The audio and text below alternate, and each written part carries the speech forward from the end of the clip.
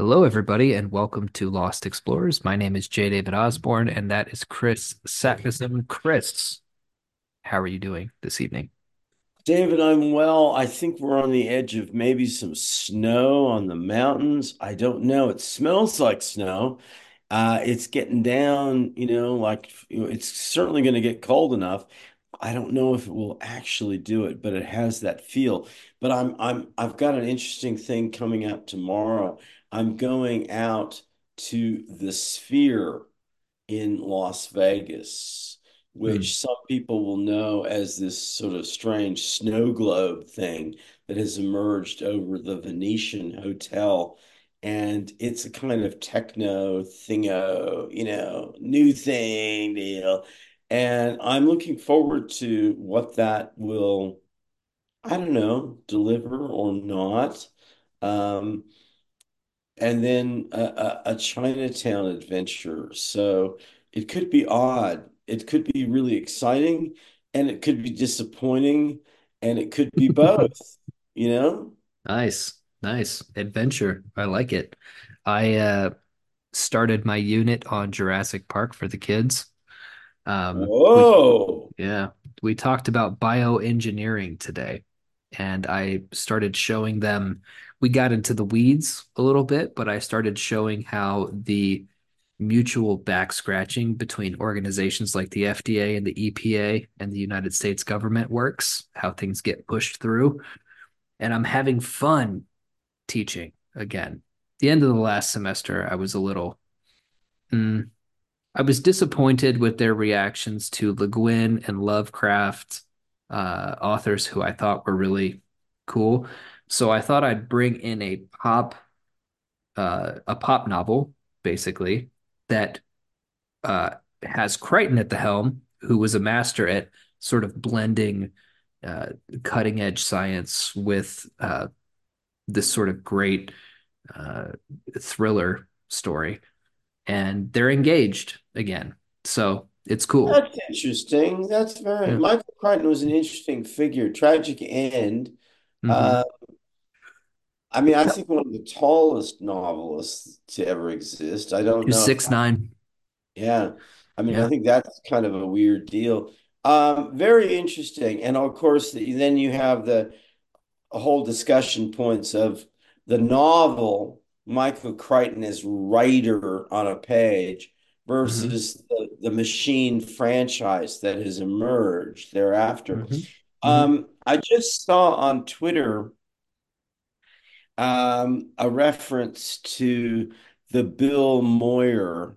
He's the guy who always interviewed creative and doing Hmm. interviewing Ursula Le Guin about the Lathe of Heaven.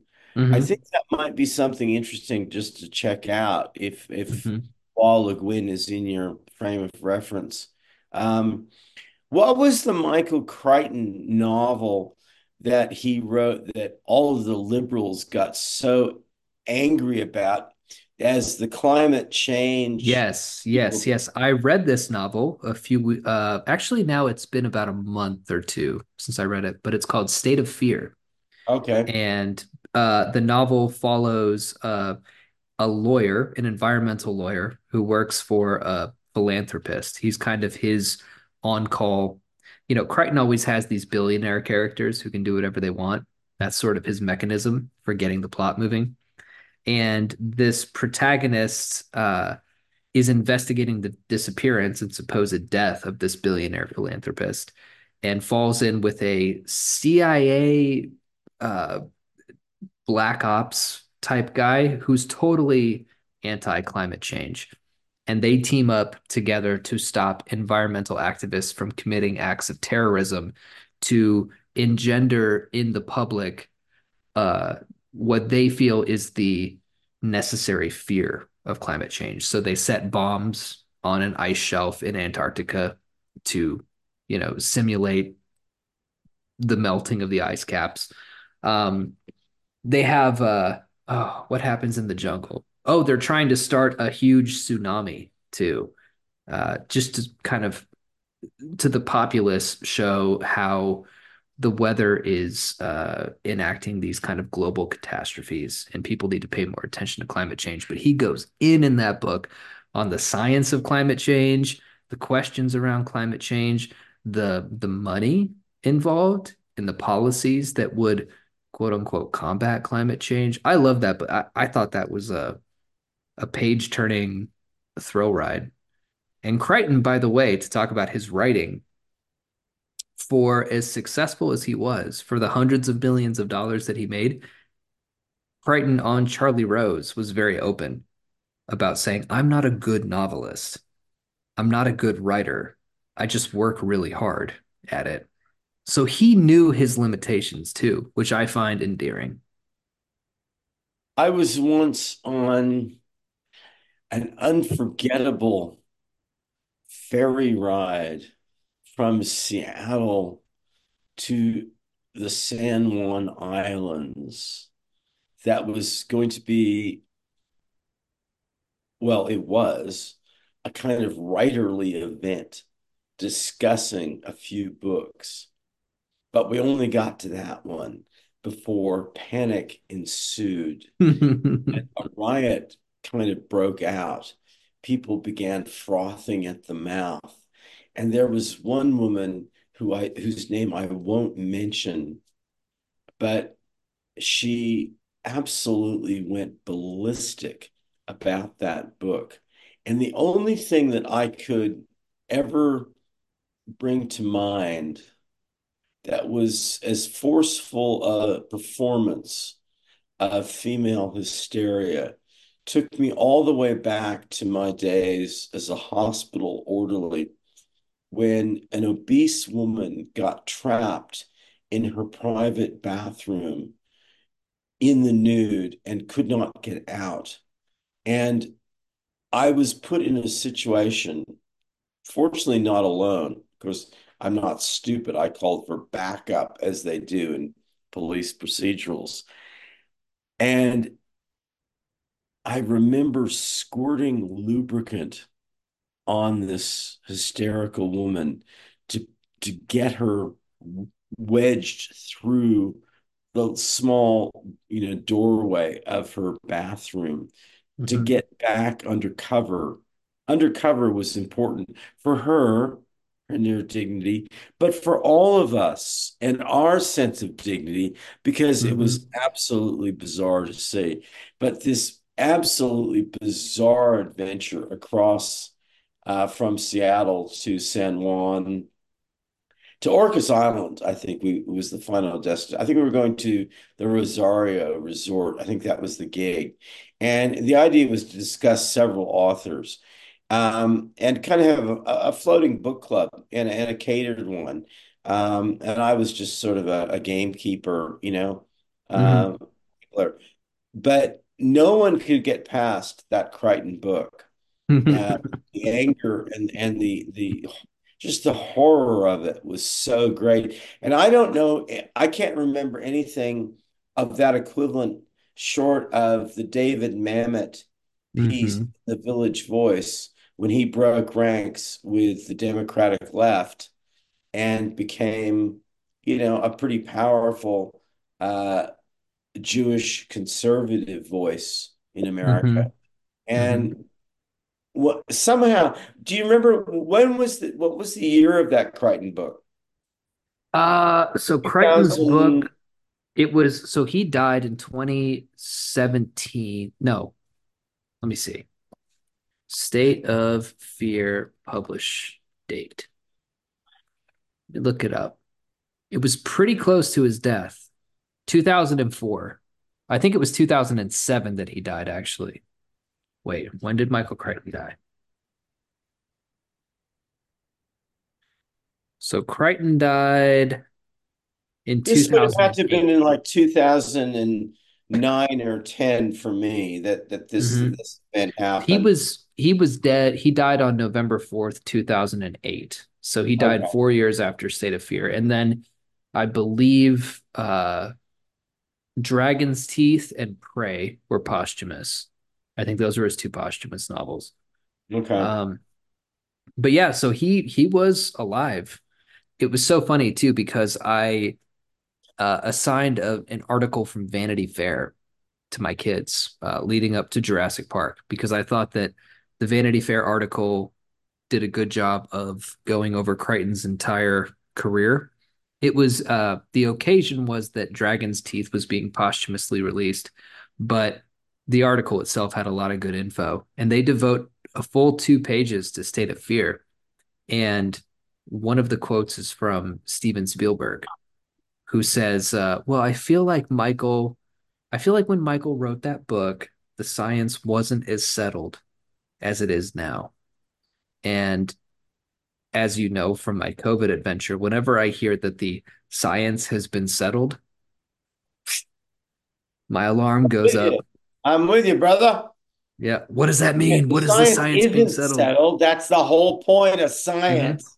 Mm-hmm. Mm-hmm. Uh, But all right, cool. So do you have a band and an aphorism for us I today? do. Okay. Our band is called Harmful Content, Yeah. and they are militantly non-musicians. They are samplers. They are samplers. They are people who sorry, I'm just disclosing or just people want to get through to me. Okay. Harmful content. They are samplers. Their album is called Compliance. Their notion is a musical version of a trope that we often see in the media, little clickbait stuff of vintage ads that were completely acceptable once that you would never see again, that we just can't deal with. Well, what they do is they sample music from the past that was all completely acceptable once, but is no longer. And Mhm. they sample that in with people's responses to it. And they do end up making it musical because you've got a kind of a groove box thing. I've been checking this out myself musically. It is so challenging today to make music really Mhm. uh, that has any electronic or MIDI framework that isn't just kind of pure AI and pure borrowing and pure, where is the originality? I'm working really hard on that. So I'm making my own instruments more and more. I'm not looping. I'm, if it's trance music, well, I'm playing it, or my group, we're playing it the whole way through because that's the idea of it. Stay fit, if it's a 7-minute piece, play 7 minutes. If it's a 9-minute, don't just go, don't get 30 seconds right and then loop it forever. Fuck that. I'm starting to hate this looping culture of EDM and electronic music generally. I can't deal with it.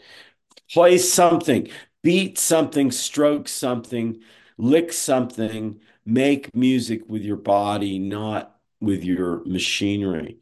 So their deal is radically, radically different, and yet also something kind of the same. But compliance is their theme, and their underlying notion is that why did all these fun songs that had so much sexiness to them, that had so much social appeal, that brought people together, it's all now outlawed. And now we've got a culture of young people who never meet anybody real until they've swiped them a few times and had 20 million text messages. And I mean, I really despair of young people's sex. I'm not interested I mean, people say, well, what about hot young people? I go, Which there, ones? there There aren't aren't any. Yeah. There aren't any. And I'm very age appropriate and careful, as you know, as a teen. And I also just personally, I mean, I there's a cutoff point, you know. I mean, you just gotta just roll with that. Well, But I you start to see these kids as children, you know? I mean, it and doesn't not just as children, you know, in a legal sense, but children in a pathetic sense, you know, because exactly. they're That's what I not mean. children, you know, Yeah. they're not really. Well, I think you and I are talking about, you know, people well past puberty, so they're Hmm. not children, but they're certainly not adults, and they're certainly not targets of romantic or lustful interest, in my view. I think they're just doomed. I Yeah. don't even know Same. why they would. I mean, you know, it's so sad. So the idea is this sampling version of the ads and the ethics and the sexual morality that of yesteryear that was working at least so well because it at least some biz got done, you Hmm. know. I'm not Hmm. sure any biz is getting done with these young people. I really don't. I do not believe that. Um, and you know what? I did some research. There was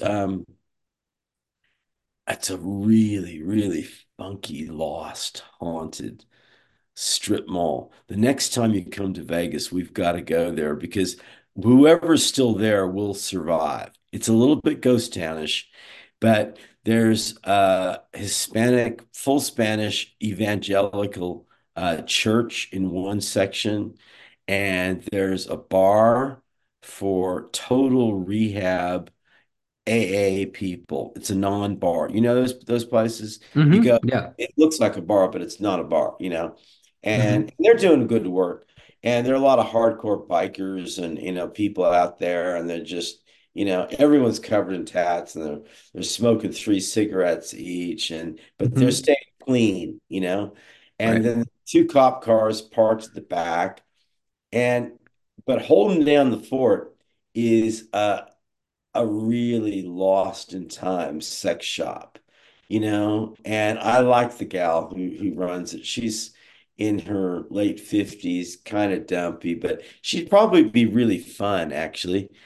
Hmm. But you know, she's selling lingerie and get up and gear for, you know, the Hmm. the down market people.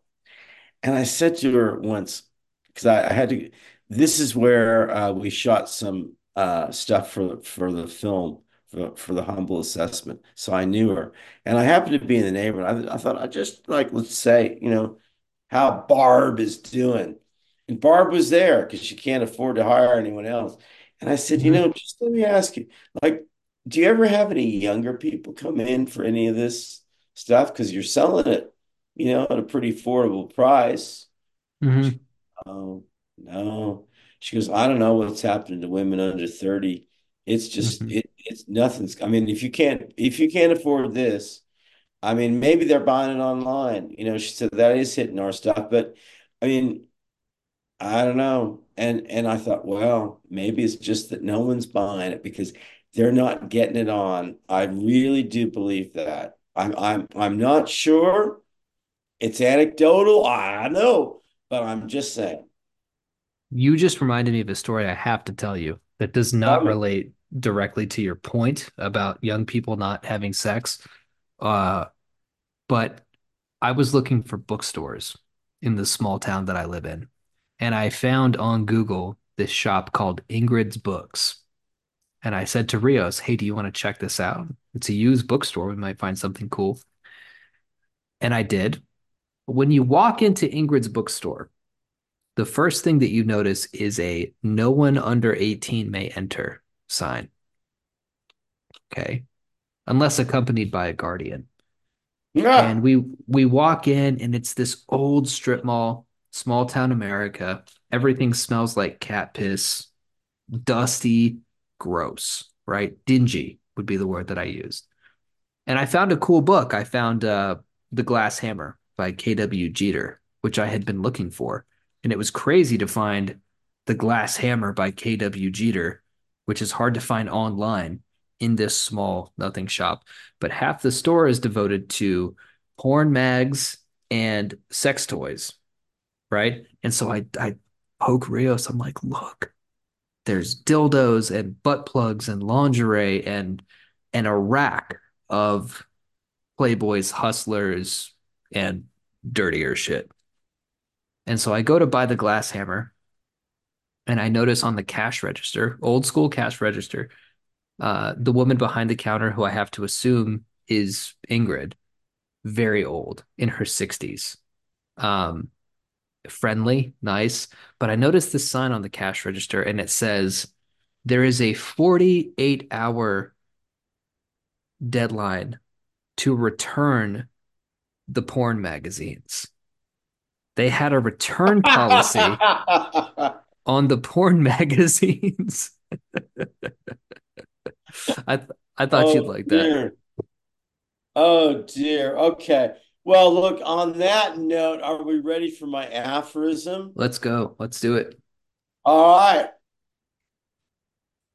Osmos with the cosmos, baby, I like or that. you will be socializing with the bureaucracy of ghosts. Cool. I like the rhythm to it. That's neat. Osmos with the cosmos. What does that mean to you? It means a return to some of the old stoner semantic frameworks of the past, because I think they have a lot of just happy energy to them. I Hmm. really do think that um, I think our big thing is returning to some of, and if people want to think of it as cliched aspects of the 70s, I'm happy with that. I mean, you Hmm. weren't Hmm. even, really born yet. So I don't, I think we're cool with that. I think we want a sex positive, liberal interrogative, aware, counter-scientism, humanist mystical framework moving forward that I think is possible to balance, and I really do. And I think it's somehow embedded in some of that language. I really believe in deep structure. I believe in I, sentences. I I mean, no like one, that. who, show me the person, show me the culture that invented the idea of a sentence. I don't think you can. Mm. I think that's a very, very strange idea. I think you can show that where the idea of a molecule or an atom, I think you can definitely trace the history of the notion of an equation, a basic, I think you can show a lot of, but I don't think you can really show clearly, the definition of a sentence. I think that's Hmm. a really weird idea. And so if you go back to those deep structures, and you say that the musicality is the physics, is the metaphysics of something very deep, then you're tapping into some real original magic, you know? Hmm. And I like that stoner lingo. I do. I think some of the bro, you know, modern day stuff. I mean, it's interesting. Southern accents are disappearing. Linguists tell us this. The conventional accents, and not just Southern, but also New York to some extent, Boston, and across England, accents are starting to really soften and kind of fade and mull and blur. And Hmm. everyone is starting to talk more like 13-year-olds and black rappers. And also, I mean, what does survive of white lingo is stoner, surfer, bro stuff, but everyone starts talking like the Simpsons, Yeah. and Right. no one's talking like themselves. But Right. I think that if we dig into the language, which is going to be, I mean, that's been one of our themes from the get-go. It's a clue to so much. It Hmm. is. Hmm. I like that a lot. What is my imaginative challenge for today? All right. All right. Well, we are sending you back in time, back to deal with a crisis moment in my life, yes, but I think it is an actual, well, there's no question about this. It is an actual historical moment of strangeness that exists in time still.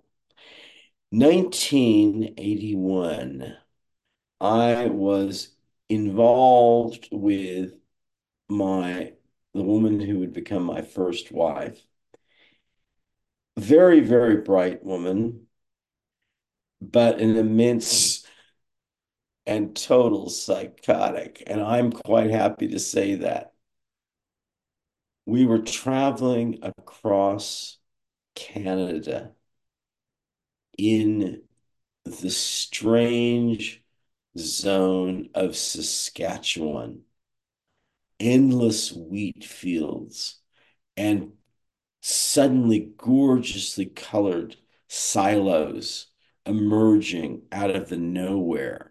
I'm thinking this will appeal to your Oklahoma instincts and your natural filmic instincts.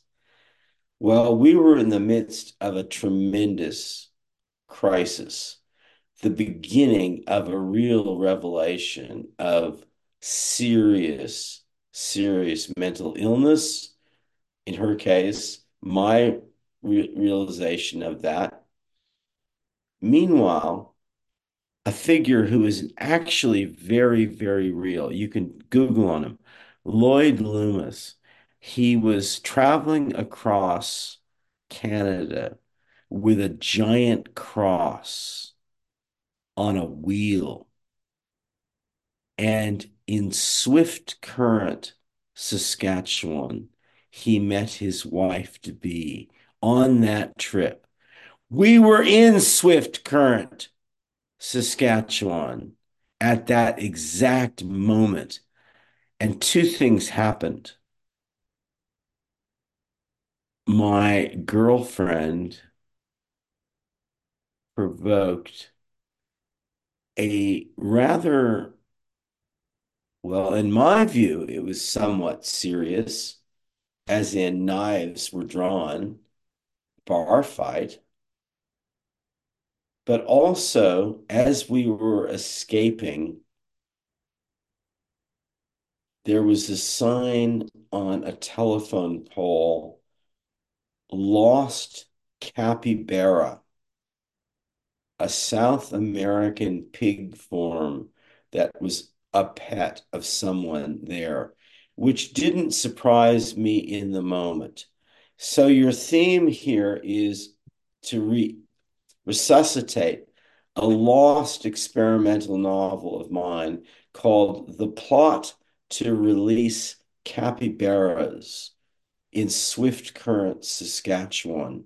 You have a highly charged sexual romantic couple, kind of on the verge of maybe a murder spree if the female were let fully loose. You've got a strange South American pig pet on the loose, and you've Mhm. got a lunatic who has traveled from British Columbia and will end his journey in Cornerstone, Newfoundland, carrying or lugging, pulling, dragging a gigantic wooden cross on a wheel, who meets his wife to be in that town at the exact moment. So it's a little bit of a movie. It's like a Robert Altman movie, I think. Yeah, yeah, I could see that. I could see that. All right, one note. You've got possible sex, murder, religion, strange Mhm. animals, weird symbols.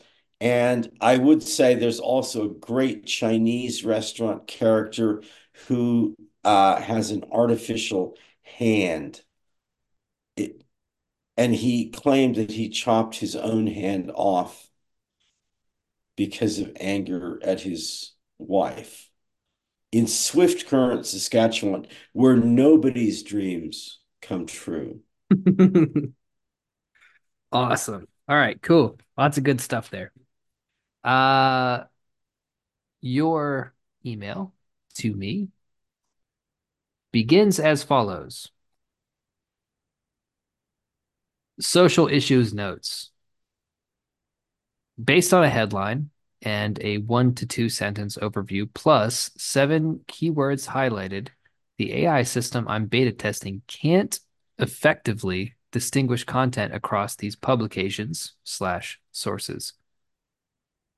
The New Yorker, the New York Times, Harper's, the Atlantic, and NPR. 5 years of material in play. The problem worsens when the AI is supplied with the full articles and only the names of the sources withheld. What we have is the same kind of Garmonbozia liberal pablum in different containers, with the containers only different in name. This seems to me to relate to the algorithm problems we've noted underlying the major social media platforms. Reference the recent critique of platform degeneration by Cory Doctorow. So first of all, I really like that you used Garmonbozia because I feel like that should be a part of common parlance. That is, Yes, it should. of Yes. course, it is the cream corn from Twin Peaks, but it Yes, it is. represents pain and sorrow, pain and sorrow. So Garmonbozia is the food stuff of demons who feast on pain, basically. Yeah. Uh, Number two, a wide range of surveys and research studies of late indicate that women in the US, I really like this point. Everybody strap in, are becoming more decisively liberal, while men are skewing ever more conservative. Question: as this divide deepens or grows, at what point do the terms liberal and conservative lose primary meaning? Why don't we just say female male? If you can statistically predict political leanings based on gender, and gender is one of our biggest obsessions, why not just shorthand the politics into the rubric of gender, at least in statistical Vegas odds terms? I don't see that we lose any more nuance or spectrum of values in having a women's party and a men's party than we do with Democrat and Republican. Isn't the whole issue with an independent party and other alternatives a political analog to the gender identity slash fluidity stream? Isn't the clash, divergence between men and women the problem that trumps race? And as we've spoken about, class can't even be fathomed. Ooh, why I not knew you'd amend? like this. I do like that.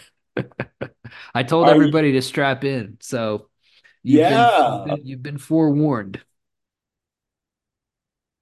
Well, I really appreciate that you've seized on that because, I mean, part of the I don't know. I mean, we're just experimenting and fooling around and crystal radioing in the garage, and we're throwing out ideas, and we want to be speculative and provisional where other people want to be rigid and just perhaps fossilized. But the idea, I think, is, you know,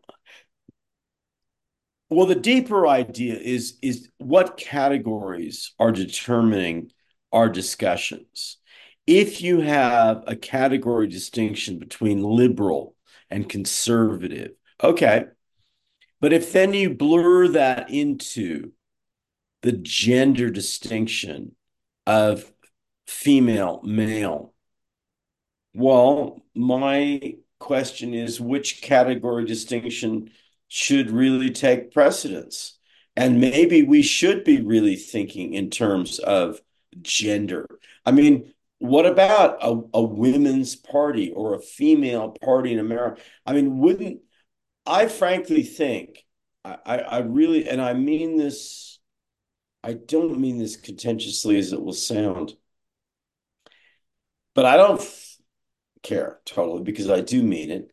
There are some very important uh, male figures in my sphere who are liberal in a way that inclines me fully to think the real goal is simply being accepted and palatable to women.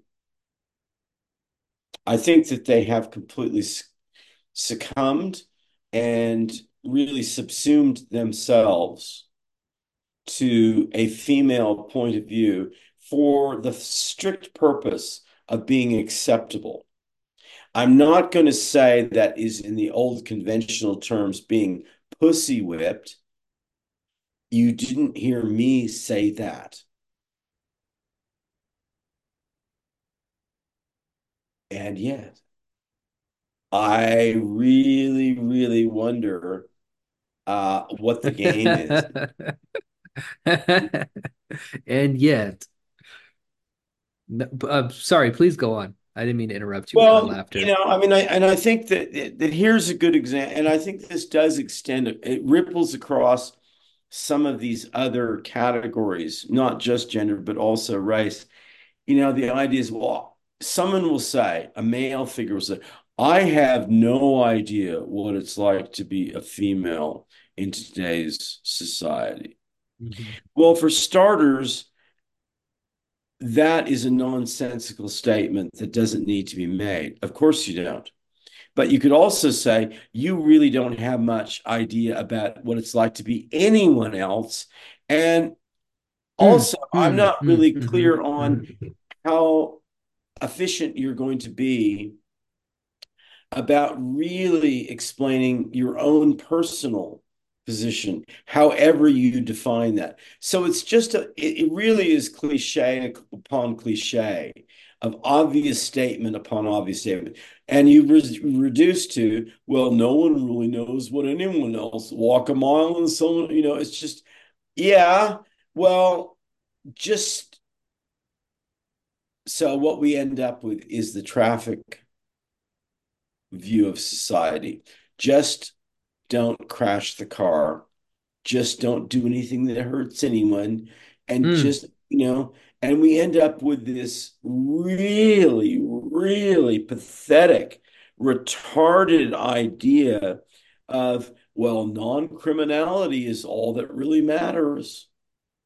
Well, really, David, frankly, my first thought is that I want to support you. I don't want to shoot your head off. yeah. You know, I mean, I hope that doesn't have to even be said. I mean, aren't I think people are basically good. And I think that's why we don't have more murder, more chaos, more Mhm, mhm, strangeness.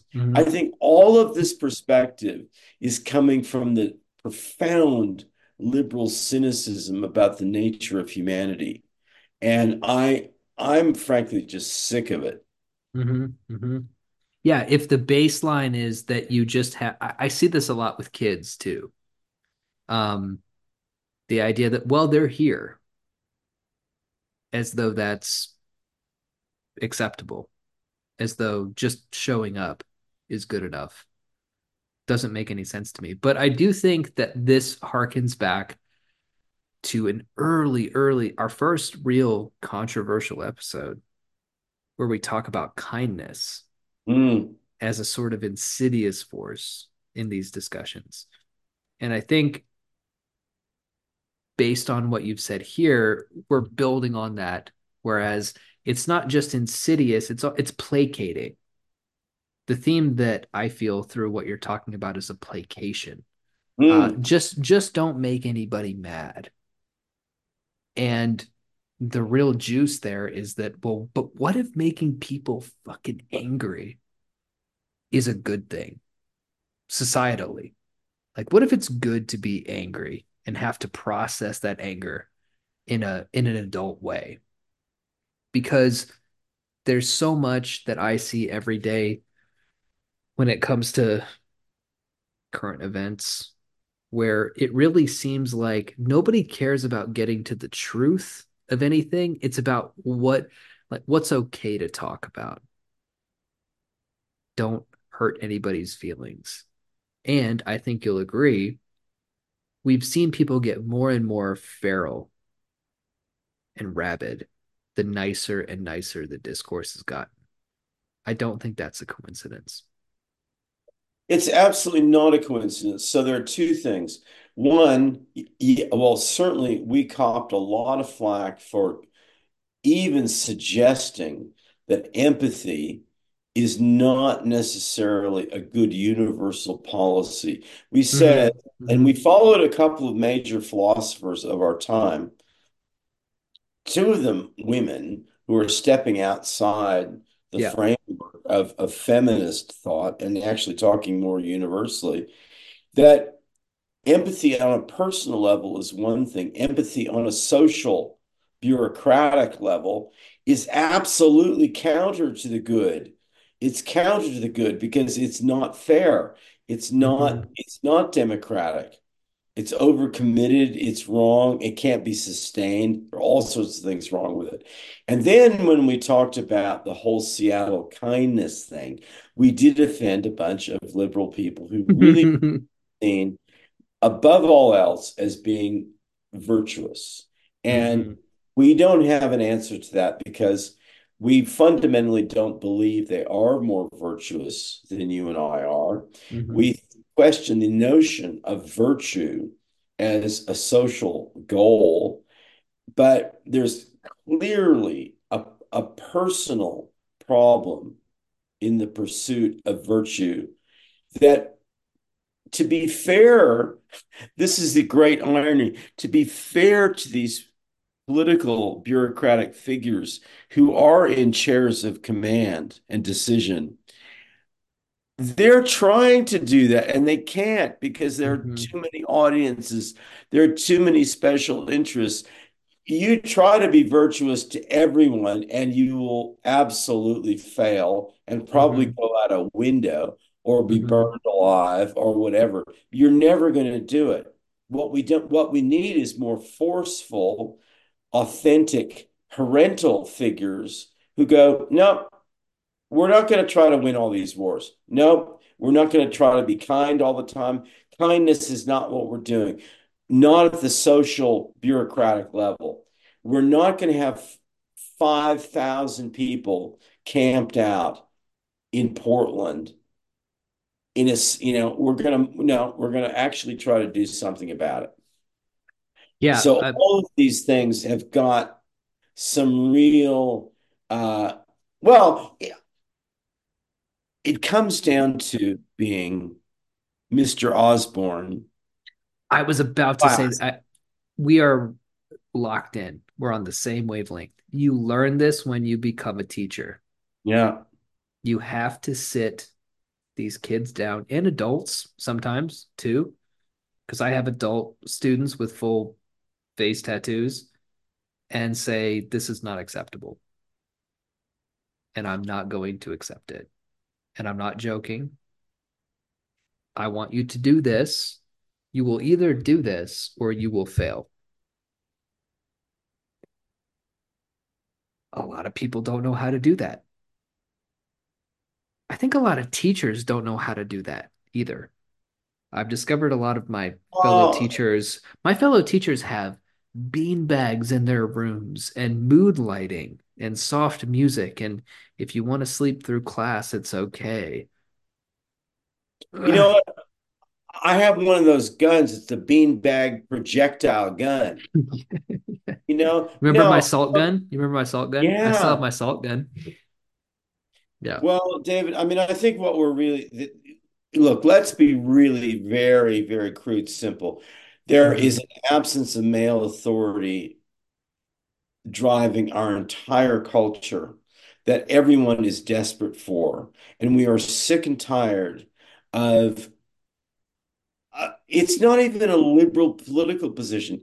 It's just people who are so wimpy they can't be Hmm. authoritative figures. When Hmm. that is what the younger people expect, they're crying out for. Hmm. Yeah, they I have noticed because I've gotten tougher in this second semester, and it is night and day how these kids react to me. So they've always been friendly towards me, but I'm the fucking captain now. And they look at me, they look to me for guidance. What do I do? When do I have to have it done? And then I tell them what they need to do. And when they fuck up, I don't let them off the hook. I have You know 20 what? kids right now with F's because we only have 3 grades, and some of them haven't turned in one assignment. And if you didn't do great on the 2 that you turned in and you have a 0 for the third, you're failing. I had a girl come into my class today crying, saying, like, please, I cannot be failing. I'll get kicked out of my club. And I told her there will be more assignments. Do better on those. It's tough, but what's she gonna do in the real world, man? Like, is the Well, real world gonna tell her that, oh, okay, I'll fix it for you? No. you got to put people on the spot, and you got Hmm. to find people who want to be put on the spot. A few years back, I had this really, really desperate class of some serious, serious criminalized gangsters, people who they were one step away from disappearing finally into the system. They had records. They were going to just get absorbed into that whole deal. And Hmm.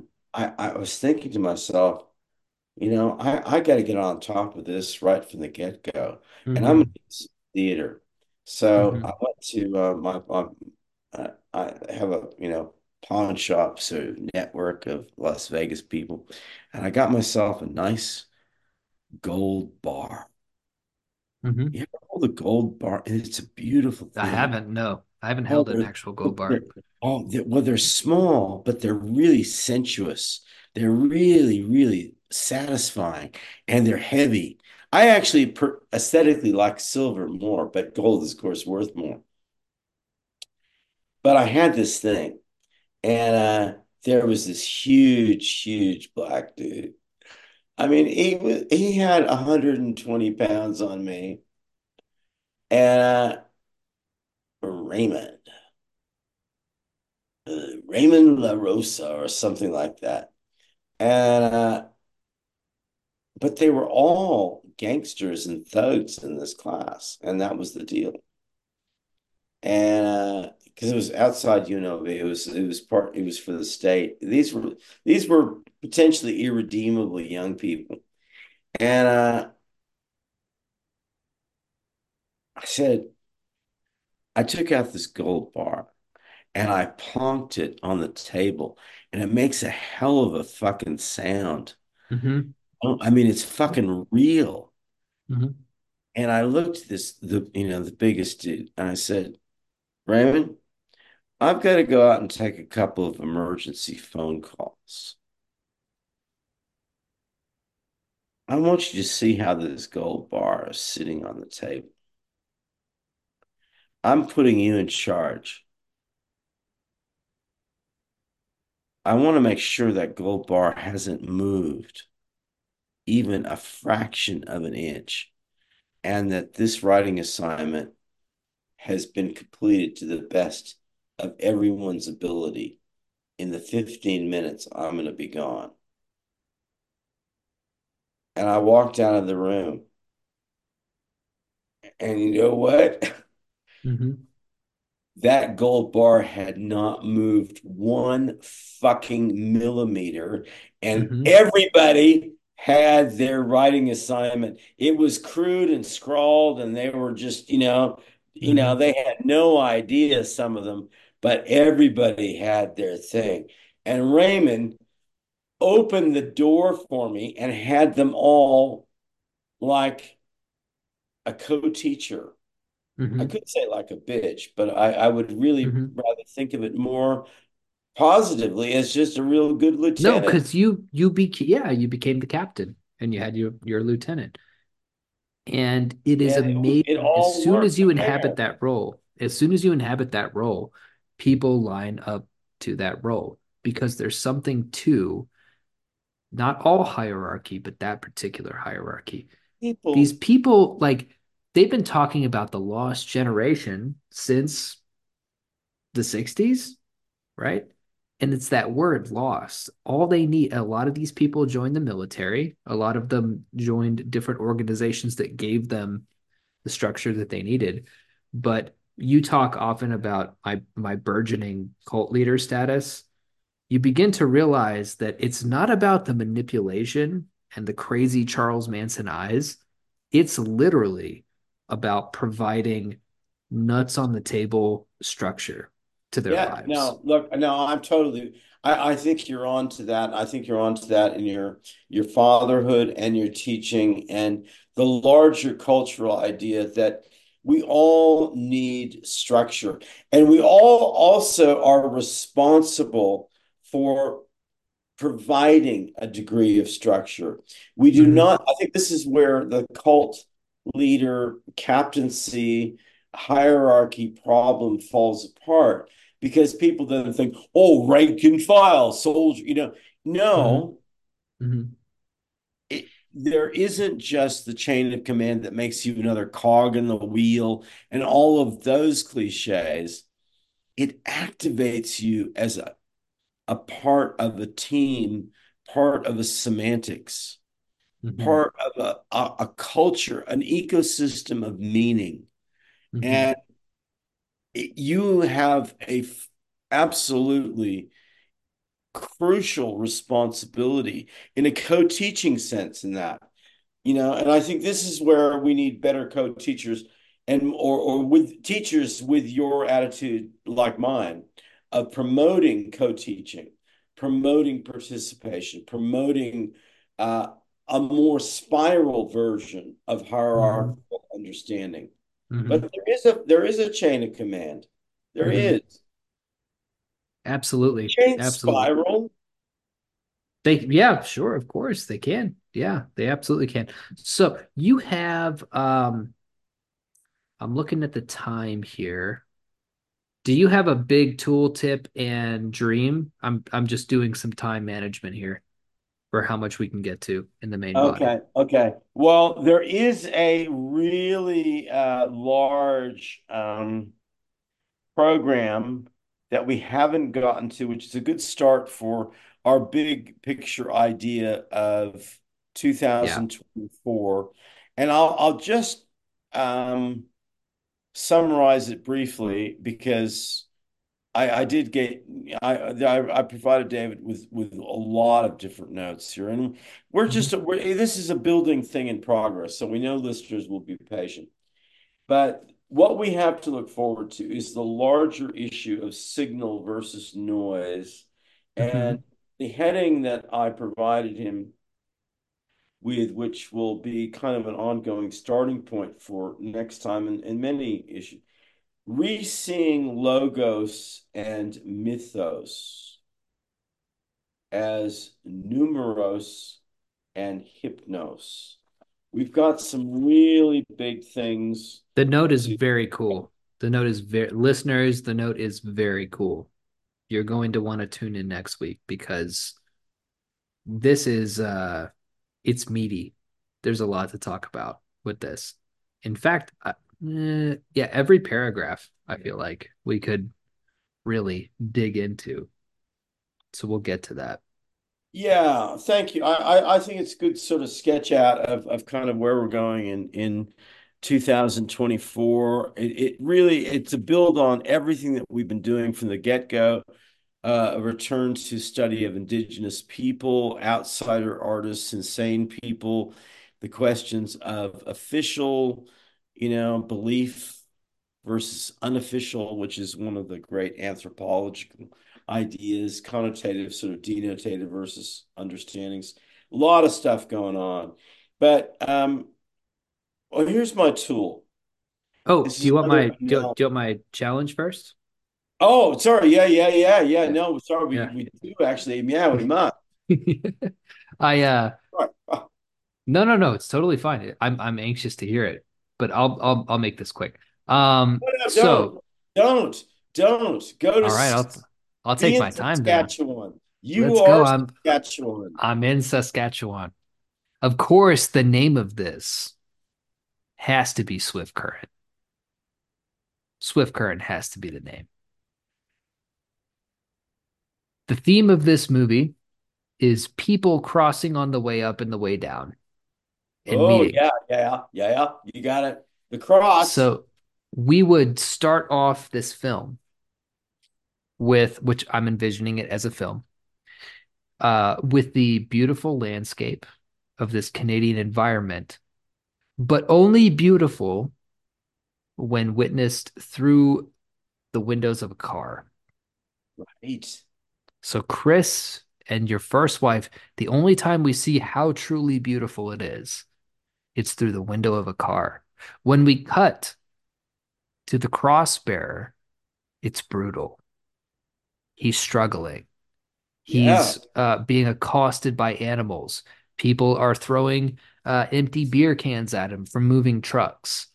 This dichotomy between how pretty this landscape can be through the safety of a sedan window and when you're actually on the street carrying something heavy. The wheel breaks on his cross at the same time that the wheel blows out on the car. Ooh, We would see nice. those cutting together. So they both have to stop in swift current. They stop at the same diner where the Chinese man with the fake hand has drilled a strange stigmata into his prosthesis. There's a hole in the hand. Oh, We see that in love the when you diner. do it. What's up? I love when you do this shit. This is In the diner, we see a strange kind of play. This is how I would write it. Most of the film, this would be low budget, so it could all take place in this diner. We see a kind of play in which we see the degeneration of one relationship and the building of another. Kris's story involves discovering, uh, slowly at first and then all at once, that the woman he's with is psychotic. The woman also realizes that Kris is not going to save her from her psychosis, which is important because we also see a waitress character who begins to believe that the crossbearer sipping endless coffees will save her. So again, it's that balance, right? She begins to think this guy can get me out of here. He really believes in something. Whereas the other story is going the opposite direction. We begin to see the dissolving couple is three-dimensional and see troubling hints of how much this new other burgeoning couple is trying to cover up their flaws. Through that contrast, we begin to see them as human. They fix their wheels, but at the end of their incendiary conversation, Kris's ex tries to kill him with a knife in the diner. The waitress saves him, while the crossbearer has opted to cash out, focused solely on continuing his journey of self flagellation. He's already well down the road.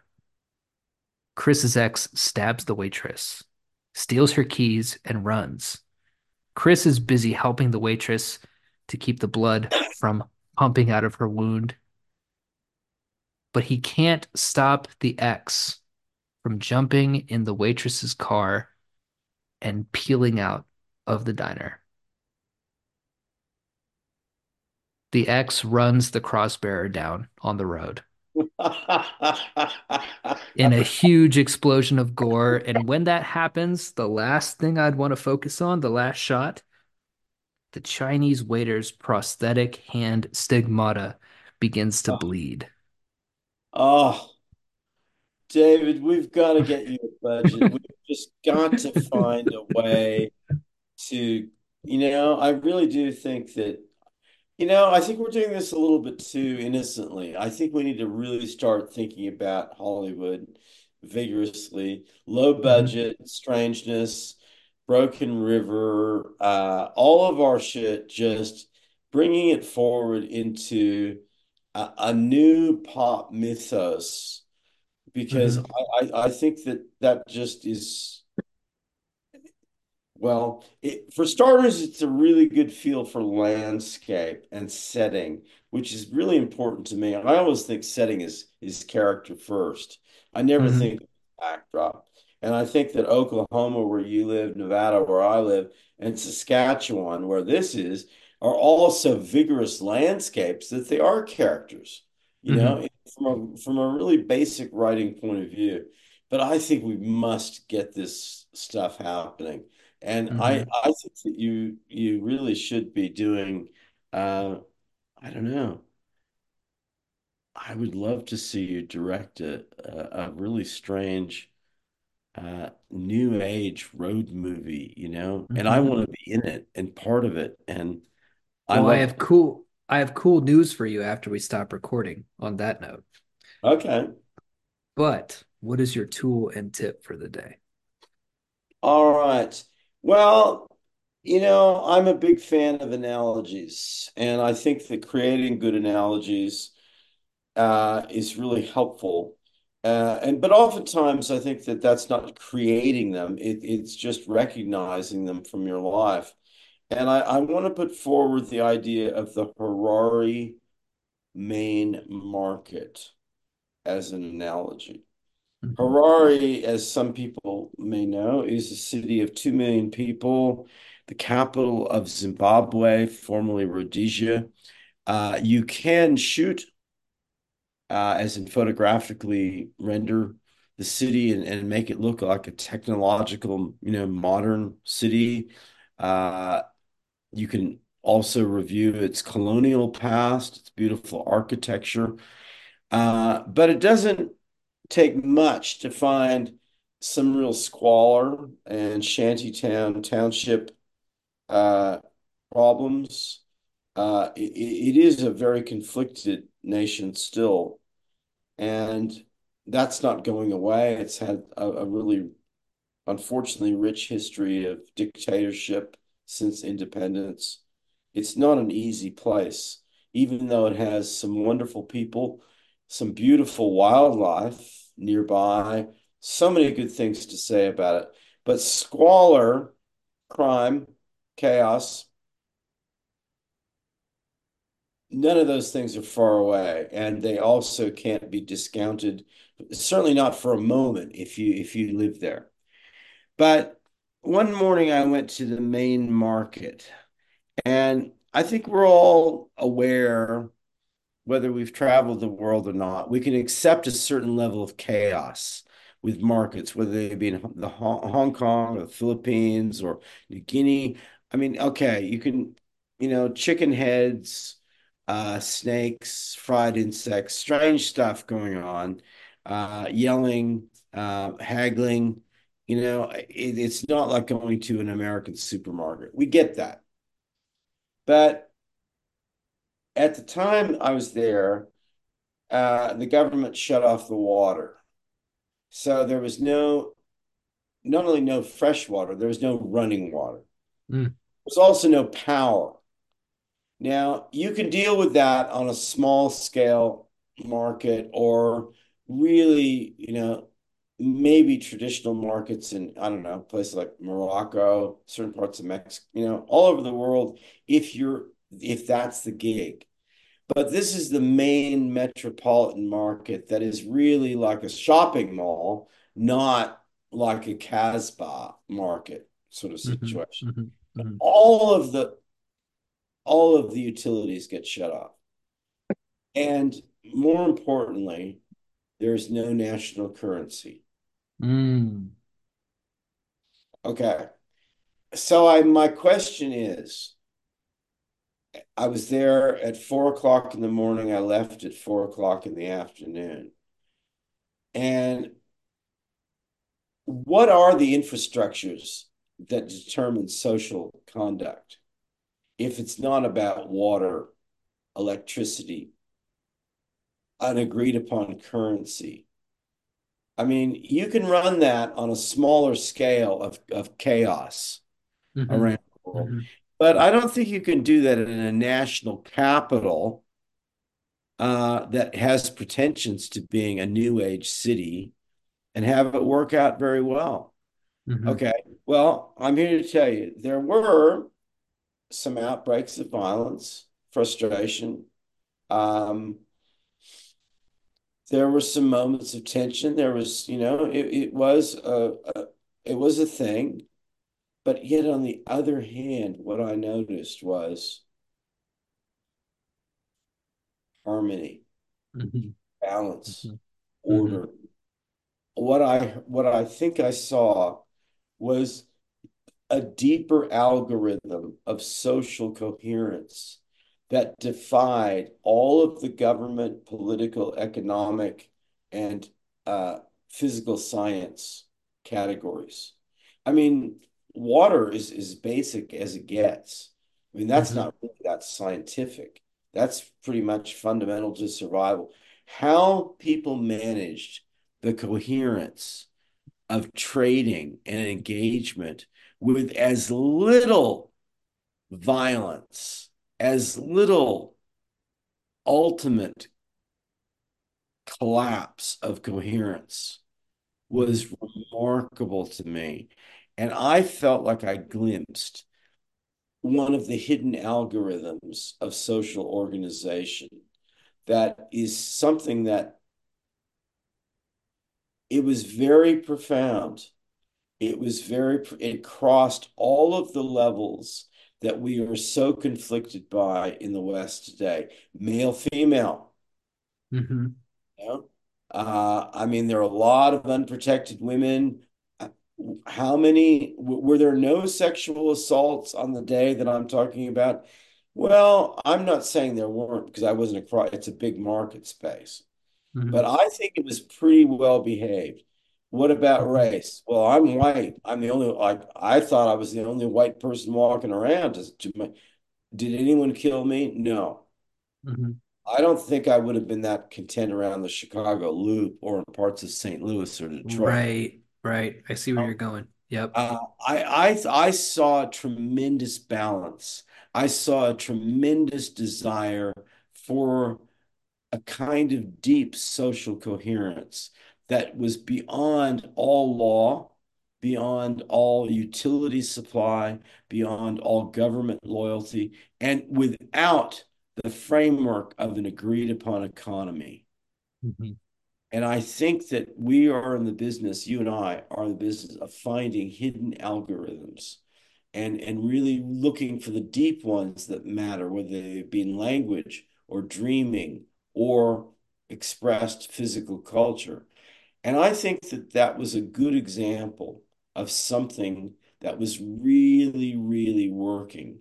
So my tool is look for examples of coherence on any scale. This was fairly large. This is a major, national Hmm. capital city. But look for examples of coherence that defy the basic structures of politics, law, and economics. And you will see more agreement between people than you know. And I think that you will find a way back to uh, not a naive optimism at all, but I think a very structured, practical optimism. Because I don't think those people were all going, let's be kind. That Hmm. wasn't the thing. Hmm. But they were Hmm. yelling and shouting and stamping, and women with big butt. I mean, African women, big butt, African men, Hmm. powerful, there was a lot of potentials for violence and physicality and stuff. They weren't trying to be kind in that Seattle way. They were Hmm. trying to be coherent. Mm. Don't be kind, be coherent. I like that.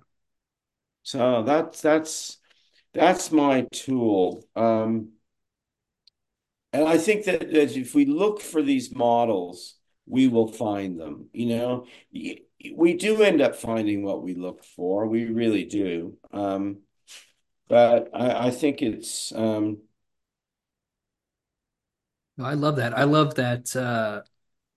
this idea of a kind of breakdown in infrastructure because we're inundated with images of, The Walking Dead, Mm. which it has to be a psyop. It has to be this idea that, oh, if the government collapses, all chaos is sure to break loose. Will it? Will it really? Maybe. I don't know. Maybe in Yeah, some well, pockets. maybe we just overemphasize the power of chaos. I mean, that's the other thing that annoys me. I mean, how interesting is chaos? I mean, it Mm-hmm. isn't very interesting, is it? No. It's just total mayhem that Yeah. would probably resolve itself, from an alien invasion point of view. Let's look at that Mm-hmm. trope. We're gonna throw humanity into a zombie apocalypse. We're gonna turn off all of their machines and make total darkness, and then we're gonna pick up the pieces in 3 weeks to 5 weeks time and see who's still standing. Mm-hmm. Well, I think a lot of us would still be standing, actually. I Yep. think we're not giving ourselves enough credit. And I don't think I think most of us think that chaos is kind of boring, Mm-hmm. you know? You just put something in my head, and I do want to hear your tip, but we often think of the primary uniqueness of humanity as its imagination, and that's certainly a component. But I'm thinking of the word resilience. We're an incredibly resilient species, and I really like that. And I wish we saw more of that in pop culture, not this whole degeneration of society. Like we show resilience as, one person out of 300 million who managed to get it together and survive in a wasteland. But what if it's reversed? What if everything collapsed and people just kind of kept it going?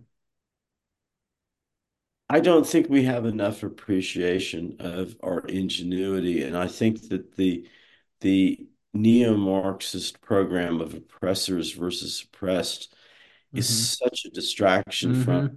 the great Totally. human genius that has made existence possible at all. Yep. Yep. And It's the totally wrong way to look at things. Oppressors and oppressed. well, It's and it's not saying that it's not real. It's just that it's the wrong framework to see how this all works. it doesn't hold up when you look at great cultures that are not for instance, the Mayans and the Aztecs. Mm-hmm. You know, Mm-hmm. I mean, the neo-Marxist academics of today have a real problem when they run up against those cultures. Mm-hmm. They can't really deal with them because there's a lot of pride in the ingenuity, the social engineering, the construction of immense cities in jungle environments that are really, really difficult. I mean, actually, that is a really, really great test of the white and black Mm-hmm. liberal academic position today is to really look deeply at Mayan and Aztec culture. I don't think their value systems and beliefs look very good. And I think they have a lot of conflict with it. They only like it when white people come in and then, cause havoc. Easy Uh, bad, the easy bad guy. yeah, yeah. Yeah. I just, but none of this is, nothing is easy.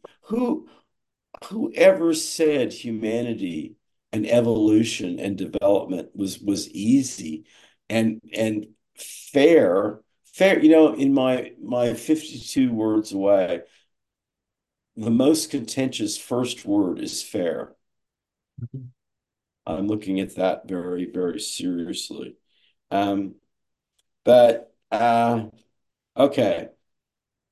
God, we always have so many good things to talk about. Yeah, I'm hyped. This is my favorite episode in a long time. So I'm all amped. What's your tool for today? Okay, I'm going to leave us with a simple sort of notion of I was thinking about how AI may bring back the power of physical illustration in commercial terms, advertising, book publishing, just my grandfather was a commercial illustrator. I've been reviewing that that art form, which I think we take for granted. It's a little bit like reappreciating pulp writers and the jobbing writers of TV and realizing that there are some really great people who maybe we don't, they won't win Nobel Prizes, and they Yeah. might not win Pulitzer Prizes, but they're actually really good, talented people. And that made me think of my old favorites of the Hardy Boys.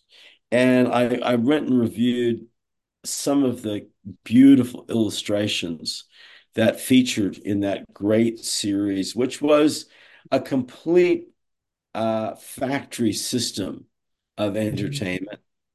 And the writers involved felt very conflicted about the material they were creating, but they got paid just like my grandfather. He paid his family's debts, through the Depression and World War II. You put food on the table any way you can creatively. But one of the lines in describing the Hardy Boys cover designs was peering at danger, which I think is a lovely idea. And it Mhm. made me think about the word danger. And this is again a very simple idea. If you look into the etymology of the word danger, what you find is a peculiar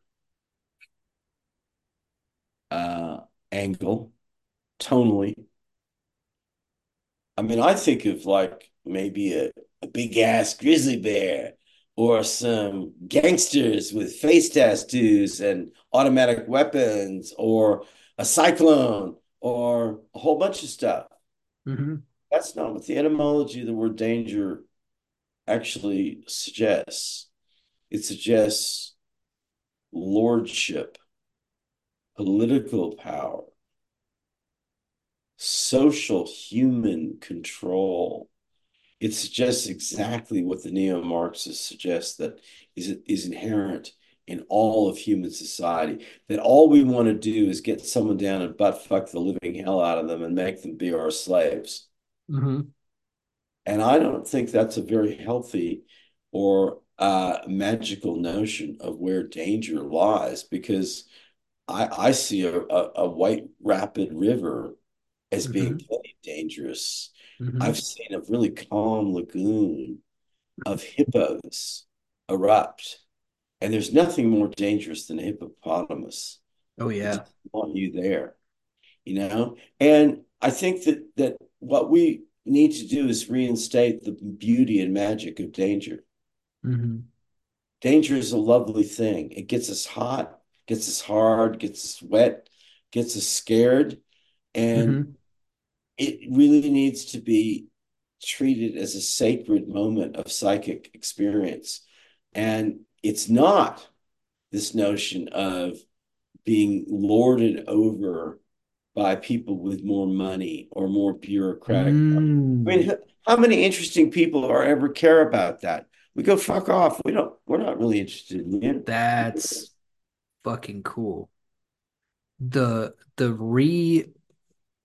reassessment of danger as not a kind of serfdom where you're worried that the Lord's gonna come around and steal your wife and take your shit and lord their power over you, but rather you are deep in a valley and you're shining your flashlight up to a haunted house on a cliff. That's the danger that we're talking about.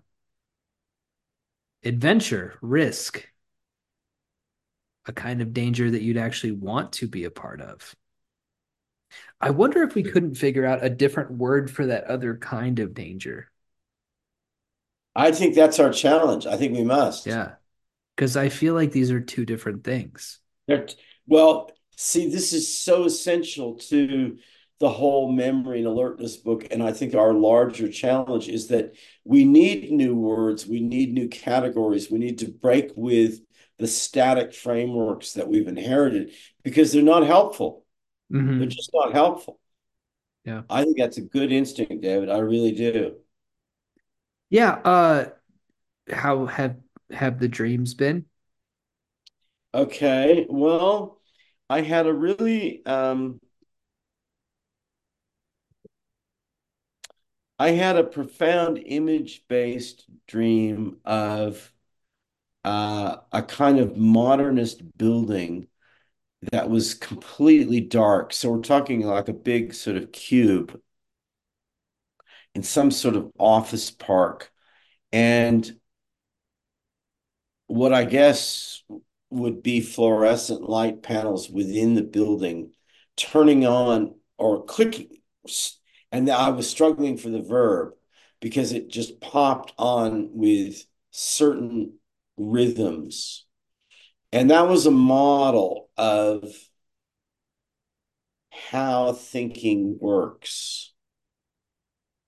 And I woke up with this idea of if I could only remember the sequence in which the lights came on. There was another dream which I really liked, and it was a potential band name Hmm. called, and words that appeared were Bleeding Plumber Hmm. and Furry Notebooks. But the dream that I took away, and I hope this, she may hear this, but I think we have to share what we share. Um, I was engaged in deep oral sex with Lisa, Hmm. and it was absolutely a thriving, wonderful experience. And out of her, she's just gorgeously female shaped. She's just, for me, in my, I just, it just, I'm sure other women are. I know I've known many other women who have been, but I just like the particular of it. But out of her gorgeous, wet vagina appeared kind of a book, but it didn't have, well, it was kind of an oval shape, I suppose you'd have to say, to kind of emerge from the birth canal. It was certainly Hmm. not rectangular or square. It was smooth edged, and it had a kind of opalescent cover to it. And it Like was a both, like a Black Mirror. yeah, Hmm. yeah. And it was a really satisfying thickness. You know, like you get a sandwich, people make hamburgers that are too big or sandwiches that are too big, and you just think, but if you're really hungover, like at 3 o'clock in the morning, and you somehow get a beautiful, I don't know, like a really simple, like grilled cheese sandwich, and it's just a satisfying, there was something profoundly satisfying about it. And I didn't want to open it up because it was so satisfying to hold. And she was sort of orgasmically sort of kind of collapsed and kind of just letting me have a moment with this treasure. And it wasn't clear that treasure was anything that she was aware of at all.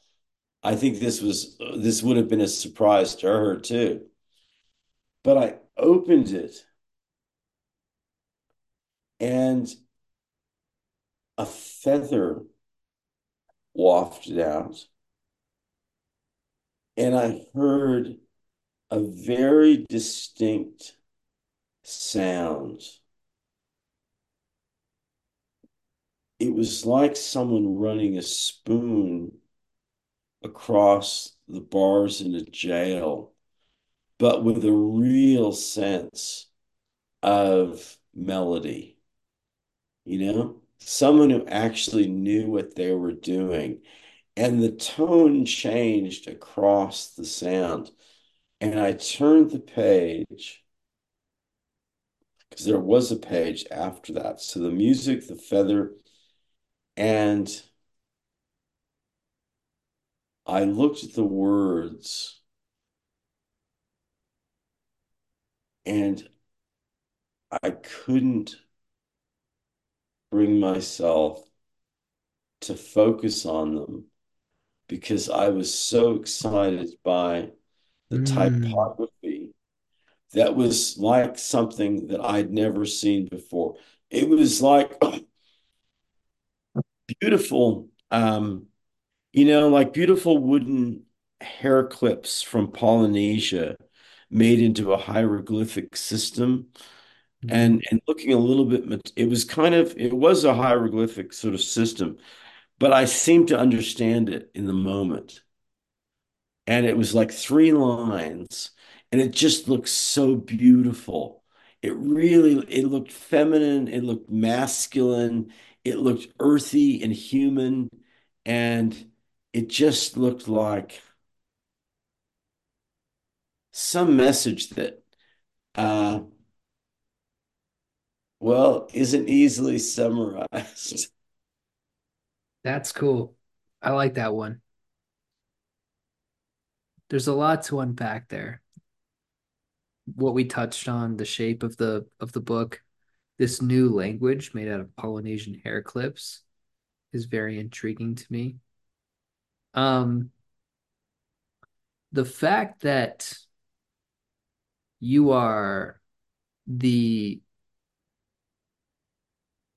that you are performing the oral sex in the dream seems significant too. Hmm. Um, because I mean, when you're given head, it's kind of cool and you're still kind of in control, even though you're giving something to another person, right? Hmm. And the idea that something is being given to you back while you're doing that is very intriguing. Very intriguing indeed. This has been my favorite episode in quite some time. I'm excited to put it out, Cool. but I Well, think we'll I think close we it keep there. setting new standards, and I just always appreciate your input. I thank you for taking me back to Swift Current, Saskatchewan, and beyond.